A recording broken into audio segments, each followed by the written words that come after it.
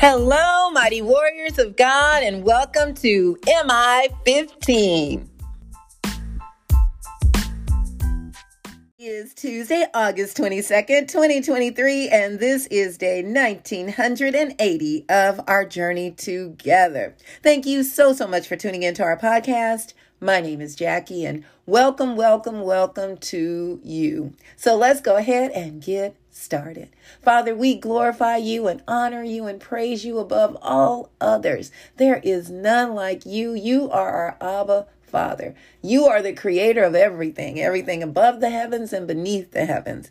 And I thank you, Lord, for loving us unconditionally and showing us how to do the same. I thank you, my Lord, for comforting the brokenhearted and healing the sick and blessing those who may be in financial need. I ask, Father, that you will speak today, that it be all about you and not about me. In Jesus' name, amen. Glory to God, everybody. Thank you again for tuning in. Today's message is a father's legacy.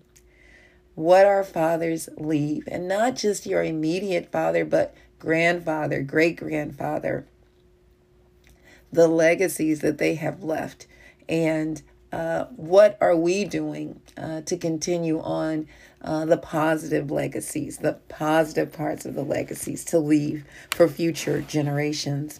We're coming out of Genesis chapter 25, verses 1 through 11. Genesis 25, verses 1 through 11. And it says, Abraham had taken another wife. So this was after his wife Sarah had died. And he had taken another wife whose name was Keturah. She bore him Zimran, Jokshan, Medan, Midian, Ishbak, and Shua.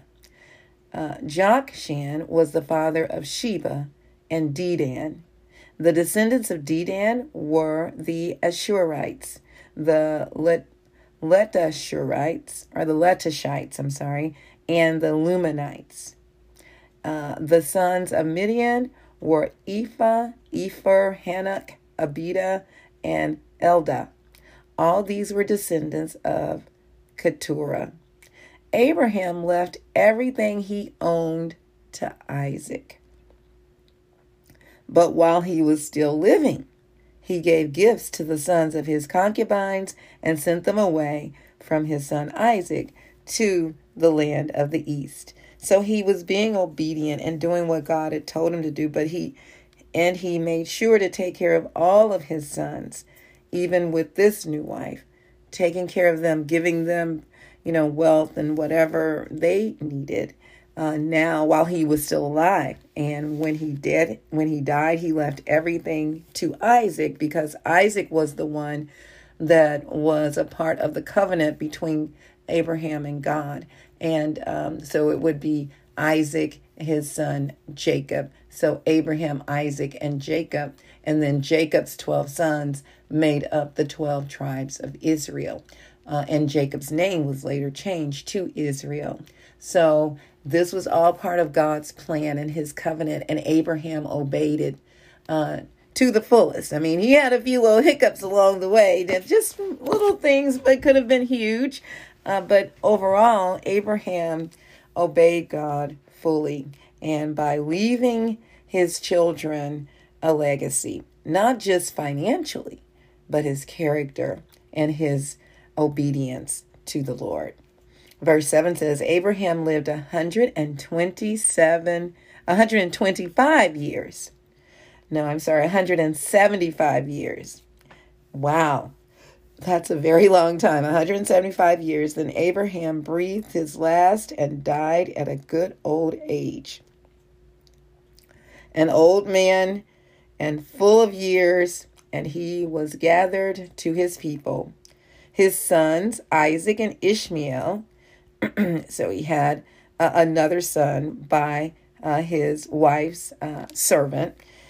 And so he was a part of the ones that were named. That was one of the I'm not going to say mistakes, but bad choices that Abraham made, going by what his wife Sarah had said, hey, since I can't have a child and I'm getting old, then, get with my servant and be pregnant, get pregnant, have her impregnated and by you. And so that created conflict. But they're talking about his sons, Isaac and Ishmael, buried him in the cave of Machpelah near Mamre, in the field of Ephron, son of Zohar, the Hittite. The field Abraham had bought from the Hittites. There Abraham was buried with his wife Sarah. After Abraham's death, God blessed his son Isaac, who then lived near Beer Lahai Roi. So he blessed Isaac. The legacy continued on through Isaac, not Ishmael. So point number 1.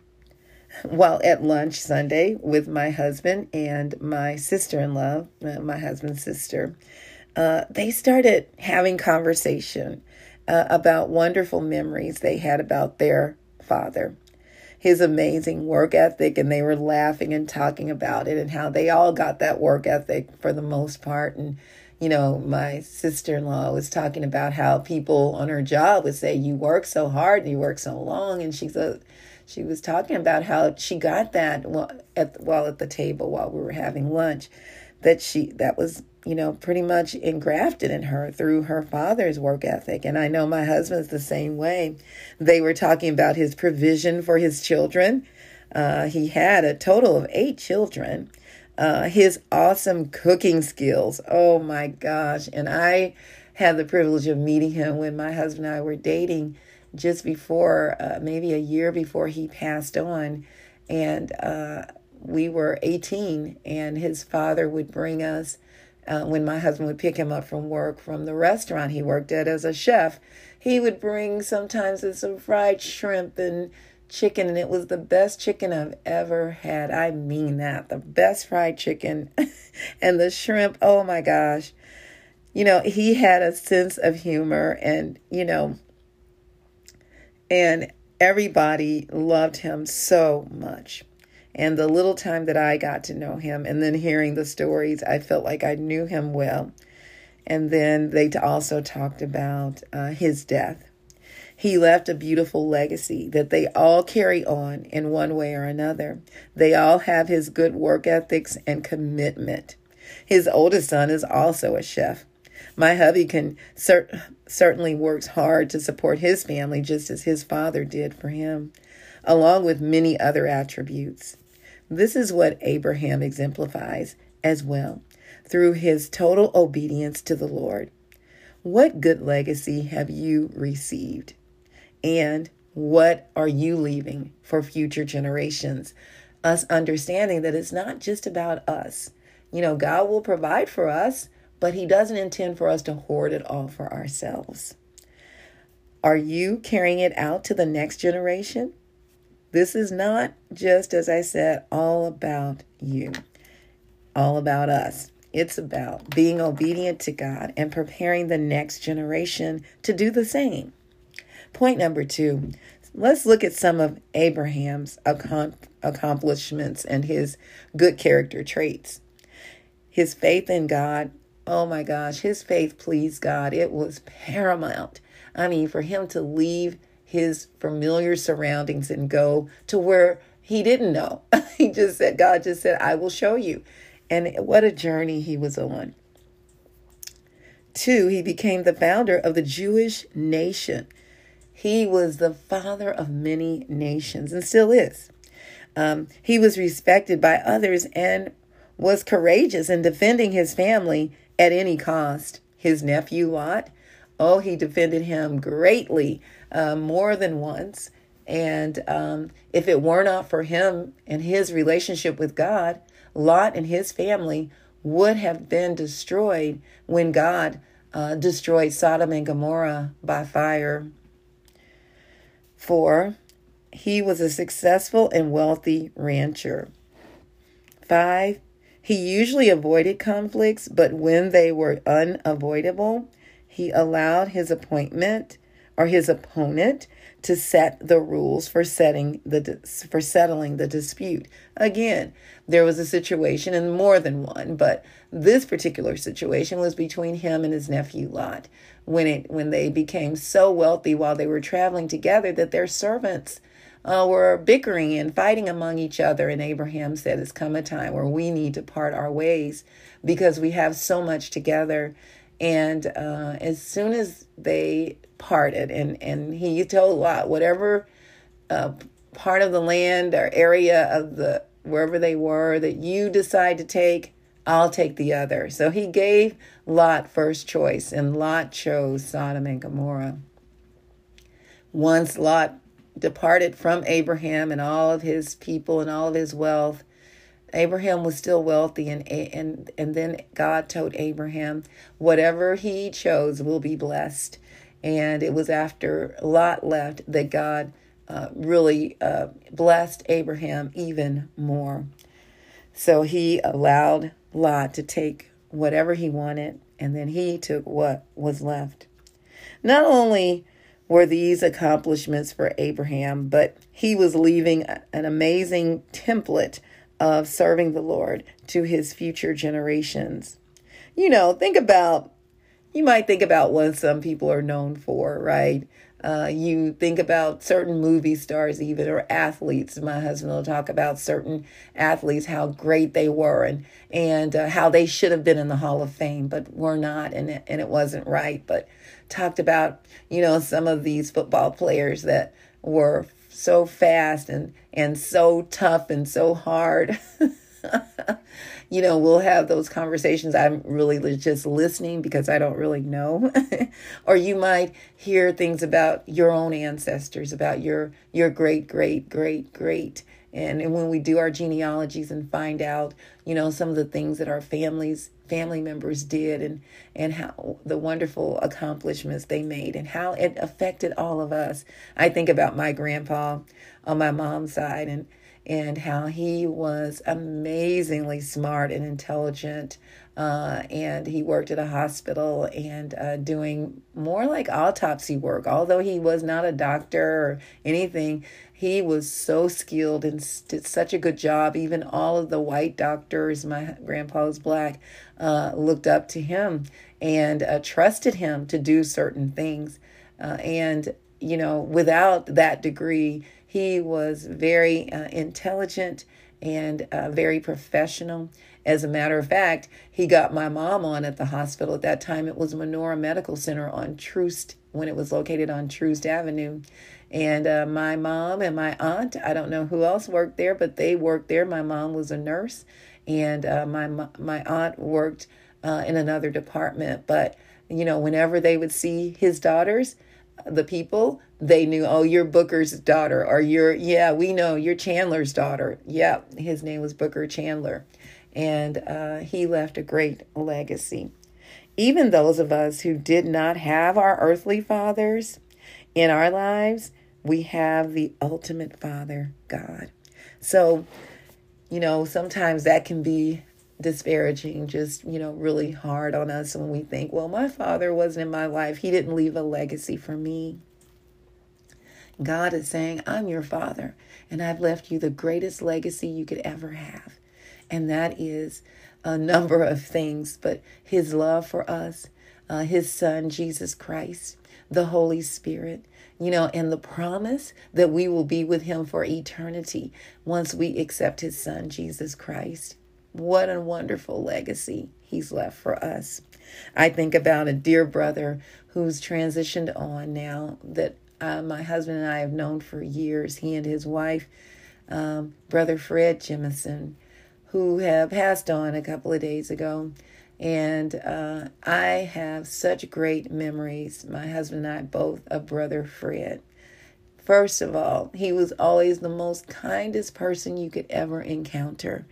I don't recall ever seeing him upset or angry or bitter or mad or saying, any negative thing about anybody. He was always encouraging and uplifting and embracing those. He and his wife have taken care of children for years and have had many foster children come through their home that they've raised, that they've, some that they've adopted, that they've taught about the Lord and taught about life and raised them up to do great things.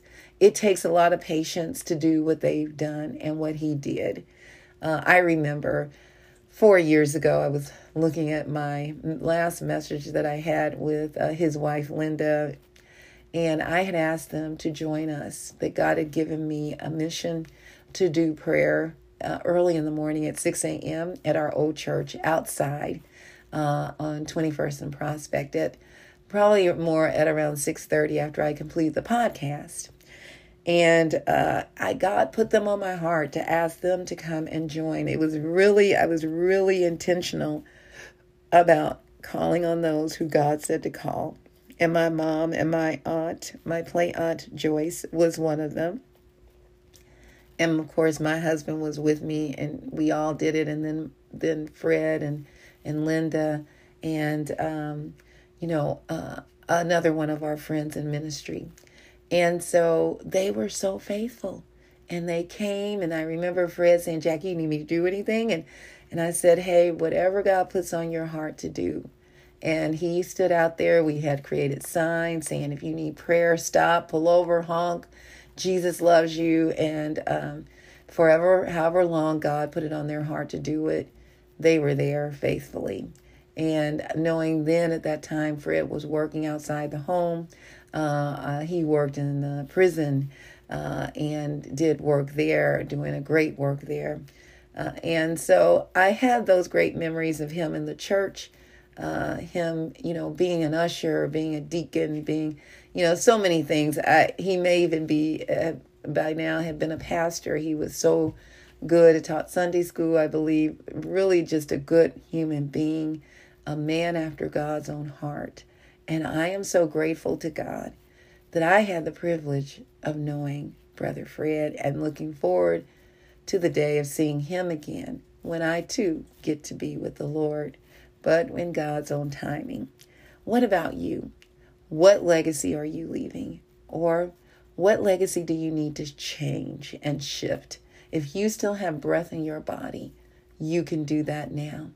The key is knowing Jesus as your Savior.